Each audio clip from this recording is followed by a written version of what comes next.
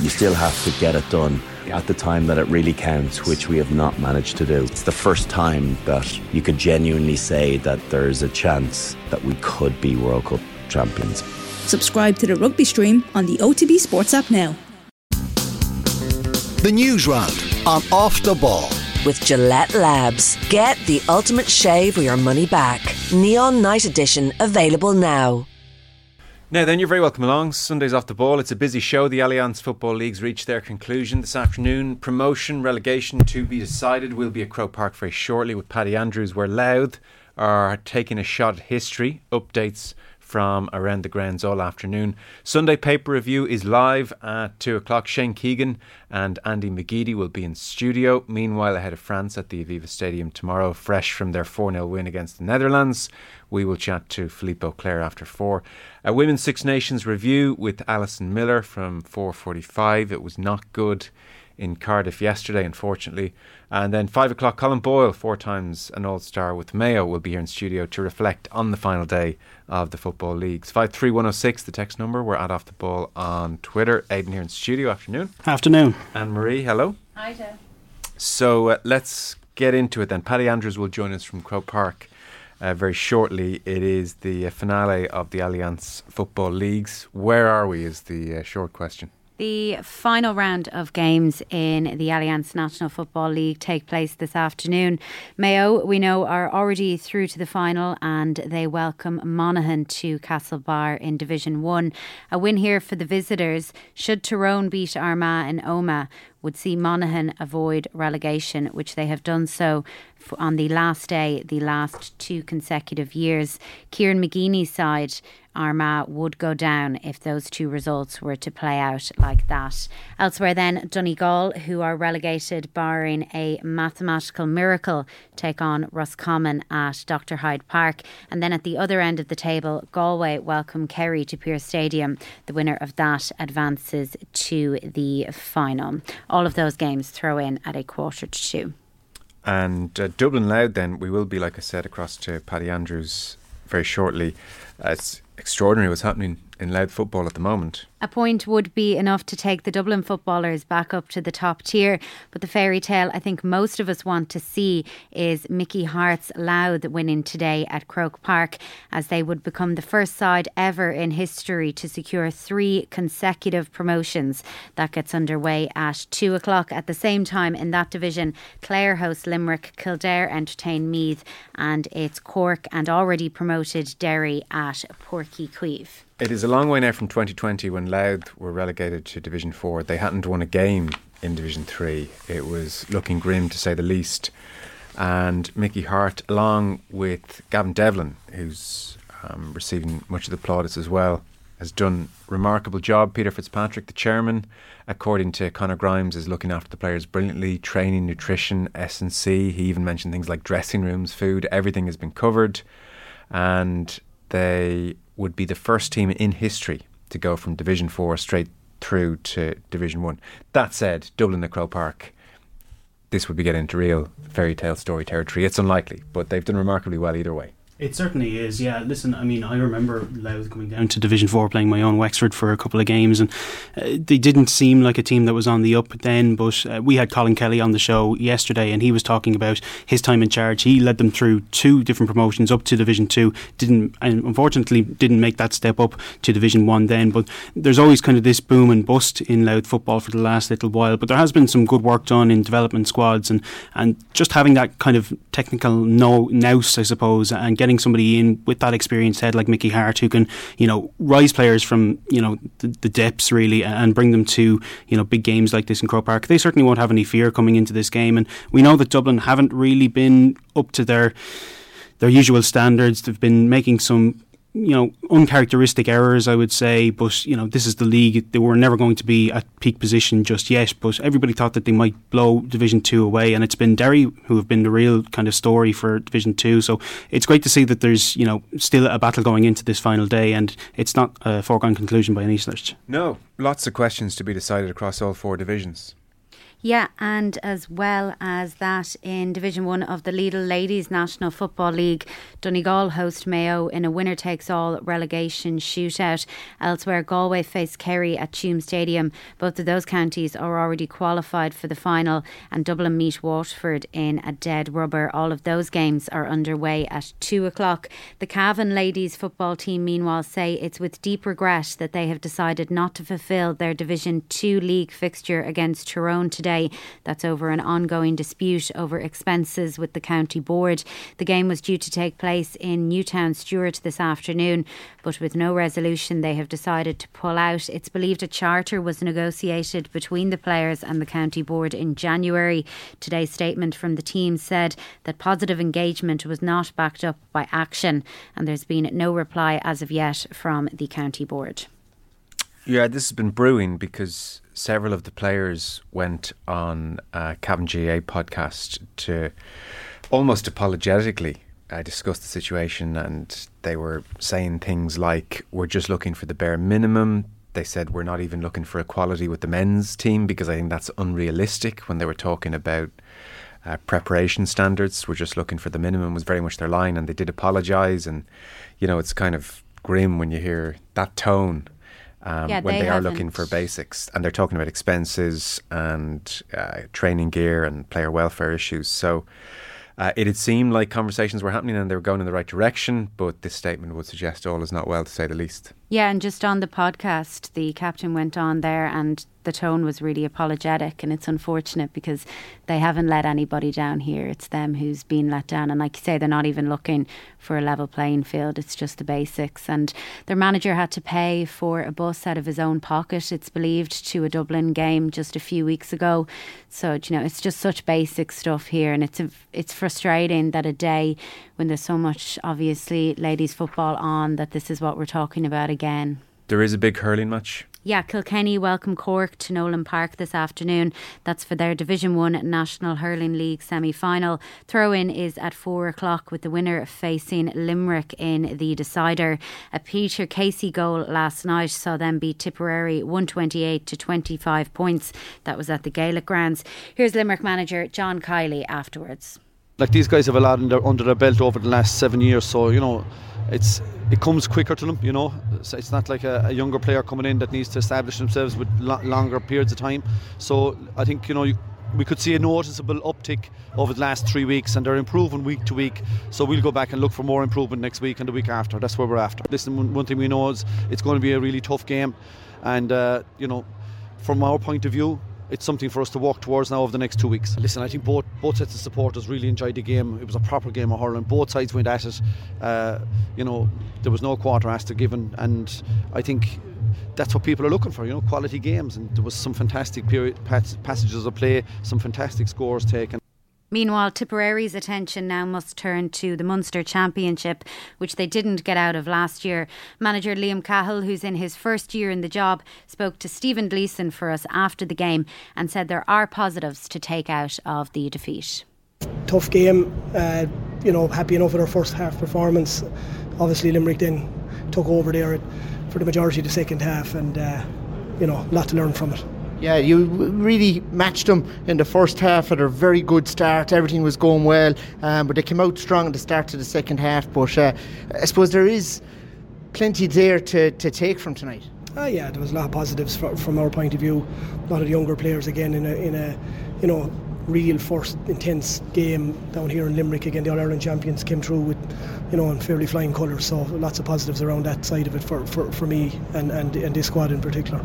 Few things to work on, but a lot of positives. Yeah. We're still learning. We have a good block of training to do now between now and Ennis, the 27th of April, so we look forward to that and roll our sleeves up and get back onto the field and get going. A sigh of relief all round. Good, intense hurling game in the league. Yeah, and I got so excited at half time that perhaps somebody was going to match it up to Limerick, and Tipperary were absolutely brilliant in that first 35 minutes. From the minute the ball was thrown in, as you said, there was an intensity, and there was absolutely, like, they were just absolutely going at it. It was end to end, really good hurling on show, but a physicality as well to it. And particularly Jason Ford for Tipperary, he led for them. And then I really did think that perhaps a bit of a surprise was on the cards, but Limerick just came out all guns blazing in the second half, whatever Kylie said, to smarten them up at half time.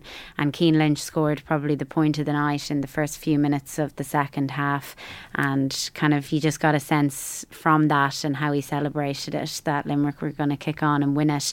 But as Cahill said there are positives to take from it, and I think looking at last night and looking how far Tipperary have come, I know it's only the league, but I think that game with Clare the first week of the championship has just become a lot more interesting. Tipperary, probably after Clare and Limerick, may have the most say in the Munster Championship. I know Cork probably would be aggrieved to hear that, but Tipperary definitely, more so than last year, are going to be there.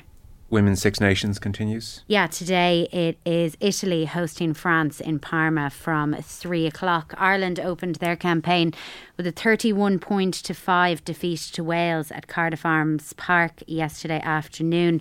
Really disappointing this. Captain Nicola Friday said their own errors let them down as the hosts ran in 4 tries to clinch a bonus point win. Ireland didn't score in that first half. Friday got the consolation try for them after half time. She said after the game that although it's not the result they wanted, they can't overdwell on it. We're disappointed, but we'll pick ourselves back up and build. We have a huge match against France next week. That first, we knew that Wales were going to come out firing in that first half. They capitalised on our errors, and we let them build into the game, and we could have avoided some of those things. And I think the second half we came out much stronger and showed a bit more what we're about, and we'll take pride from that. But there's a big week for us next week to fix those wrongs and kind of make sure that we're hitting the ground running next week when we get back together. There'll be lots of learning for us there, but there was parts of it that were quite positive as well. And I think for us as a pack, that scrum, to get scrum penalties against us in that first half, to then turn it around and problem solve on the pitch and come away with some of our own penalties and become dominant in that area, it shows a real grit amongst the squad, and I'm proud of the girls for that. And there's other areas that we'll work on and continue to work on, but there is a good core group of players there that we can build on off this, and we'll turn our disappointments into hopefully positives in next week. Next week doesn't get easier with France coming to Musgrave Park. It was a very inexperienced Irish team. There was an average of 7 caps in the starting 15 and 4 caps per player average off the bench. Only Nicola Friday, who we just heard there, and Linda de Jugang have 20 plus caps apiece, and it's going to be very difficult now for Ireland to even aspire to finish third, which would ensure them playing in the top tier of the World XV later in the year, this competition that's going to bring the best of women's rugby together. So third in the Six Nations required to make the top tier there. Ireland unlikely now to make it. So I think we're in for the long haul here. There's going to be a slow build, and there are going to be some tough afternoons ahead, not least because England yesterday put 58 points on a decent Scotland side, and Ireland will have to play Scotland away. They'll have to play England at home. They'll have to play Italy away. Italy are improving as well, so it's tricky. Ireland avoided the wooden spoon with the last minute kick against Scotland last season. I suspect wooden spoon is something to be avoided again, is frankly where the aspirations might be. Yeah, we were chatting about this on the show yesterday, and I was trying to look for the positives and say that, these 9 uncapped players coming in, they won't have the kind of hangover of the past, and it certainly showed up the lack of experience that they had there yesterday, just not really able to get their hands on the ball, not really able to put any passing moves together. And I do think you look at this Wales team, and that should be a team that we should be aspiring to get to. I mean, France and England are miles away from us really, but we can be as good as the France, as the Waleses and the Scotlands of this world. As you say, we beat Scotland last year, so there's definitely a chance to kind of get some experience into these legs, and it's not going to be an overnight solution, but hopefully in years to come there will be some positive results ahead. Yeah, well, you would cling to the fact that Wales turned professional last year. Yeah, Ireland beat them 45-0 2 years ago. Wales turned professional last year. They beat Ireland at the RDS, but there's a very clear marked improvement in the Wales that we saw at the RDS last year and the Wales that we saw yesterday. So if you're clinging to some kind of hope, Ireland are a year behind them in terms of professionalism, so it might be a year in the waiting. We'll see. There was URC last night as well, very dramatic. Yeah, Ulster's Tom Stewart said he was pretty happy with his performance after he scored a hat-trick and was named player of the match in their 32-23 defeat of the Bulls in the URC. That was at Kingspan Stadium. Despite a second half comeback, Munster lost out to Glasgow by 26-38.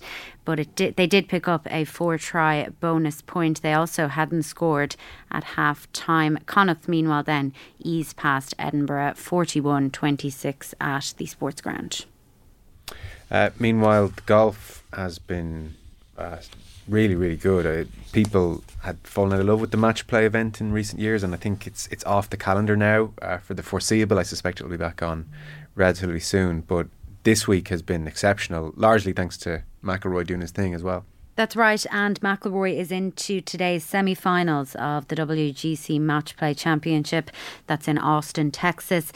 He beat Xander Schauffele with a 15-foot putt on the 18th green overnight, and he'll take on American Cameron Young from 20 past 3 Irish time. World number 1 Scotty Scheffler is also through. That's after he beat Australia's Jason Day, and he faces fellow American Sam Burns later on. On the LPGA Tour, meanwhile, Leona Maguire is 9 under par ahead of the final round of the Drive On Championship in Arizona. That leaves the Cavan native, who is the defending champion, 7 shots off the lead. Stephanie Meadow will also tee off from 9 under later on. Did you see McIlroy's drive 2 nights ago? Oh yeah, incredible. Because he'd been having trouble all year with his driver. Couldn't get a driver he liked. And apparently it's not as simple as saying, well, just give me a replica. They're far more delicate and temperamental about these things. So he'd been struggling, found a new driver this week, loves it, and drove the green, which was 340 yards carry, pin was 375 yards, and rolled it to within 4 or 5 feet of the pin. Putted very well yesterday as well. And apparently at Augusta, on a practice round with Shane Larry last week, he was exceptionally good. Was the driver the last piece of the jigsaw? Yeah, I mean, like... So he's 100%. He was great last year. He just had to he needed a new driver. His old driver was in danger of going outside the regulations. It had become too trampoliny, is what they say. So you have to have certain parameters in the driver. So he had to get a new driver, and that was proving tricky. So now that he is that sorted, and the fact that he putted well this week, he's a new putter in the bag this week, which set off an alarm bell for me, I have to say. It was quite late in the day to change a putter after being brilliant with his other putter all of last year. But he's putted well this week, so yeah, what the hell, 100%, we'll say that. He's looking very good. How far are we out? 2 weeks? I think so. I think it's Easter Sunday. Easter Sunday, 2 weeks. Yeah. I mean, he's rarely had a better chance, to put it that way. What's his history like in these match play events? Obviously, the Ryder Cup, he's been pretty decent. Yeah, good. I think he's won one. Certainly a couple of years ago, he had a big one with Lee Westwood. But he's good at everything. Yeah, his record's pretty good everywhere. Do they play next week? So if they want, he's not. There's the Texas if he wins Open today, and if he was to go on and win this in full, he'll go to Augusta off the back of winning. I think either way he'll pitch up at Augusta feeling very good. We can say that much. So that's the golf. Loads of football on across the afternoon. Yes, more Euro 2024 qualifiers take place this evening as the international break continues. Northern Ireland will look to make it 2 wins from 2 in their qualifying campaign when they host Finland. That's tonight. They saw off San Marino with a 2-0 win in their Group H opener on Thursday. In Group C, meanwhile, England welcome Ukraine to Wembley while Malta face Italy. Ukraine go into the game over a year on from Russia's illegal invasion of the country. Speaking this week, England manager Gareth Southgate says he doesn't feel this will provide any distraction, but rather have the opposite effect. Well, they're very proud. We saw that with right at the beginning of the war when they went to Scotland for the playoffs and Wales. They're a very proud group of players. You can see that, totally committed to bringing enjoyment to their public, and we of course have huge sympathy with what's going on and support for what's going on. But tomorrow's a game of football, and we're fully focused on trying to win the game. Just looking at Northern Ireland's group outside, oh my God, the difference between Northern Ireland's and the Republic of Ireland's group for these qualifiers. Can you imagine if we had gotten into Group H? Remind me who's in Group H. Well, they face Finland tonight and they beat San Marino, but they're in one of those 6 group qualifiers, so the top 2 go through automatically. The third automatically gets qualifier. The fourth still has the potential to get a qualifier group. Yeah. So we'd be in a lot of a better place. We sure would. Philippe Auclair will join us after 4 o'clock to look ahead to the game tomorrow. France beat the Netherlands 4-0, I'm sure many of you saw on Friday. So, any rumours of post-World Cup hangover or Griezmann-Mbappe war definitely weren't apparent on Friday night, so we'll talk to Philippe after 4 o'clock. That game live tomorrow, by the way, and Off the Ball. Join us from 7. In the WSL this afternoon, there's 3 games down for decision, and it looks like a bit of a shock is on the cards in the first one, as it's Manchester City who lead champions Chelsea 2-0 with 43 minutes on the clock. It is, should the result stay like this, it would be City who would finish the day second in the table. They'd leapfrog Emma Hayes' side and go level on points with Manchester United at the top of the table. At 2 o'clock then, Aston Villa are at home to Leicester City, and at the same time Reading take on Brighton. And racing today, finally? There is racing throughout the afternoon at Naas and Limerick. The feature in Limerick is the Grade 3 Novices Chase. That is off at 25 minutes to 4. The Noel Meade trained The Devil's Coachman is expected to go off the favourite there. OK, Annemarie, Aidan, thanks very much. We're going to go to Croke Park next. The Newsround on Off the Ball. With Gillette Labs. Get the ultimate shave or your money back. Neon Night Edition available now.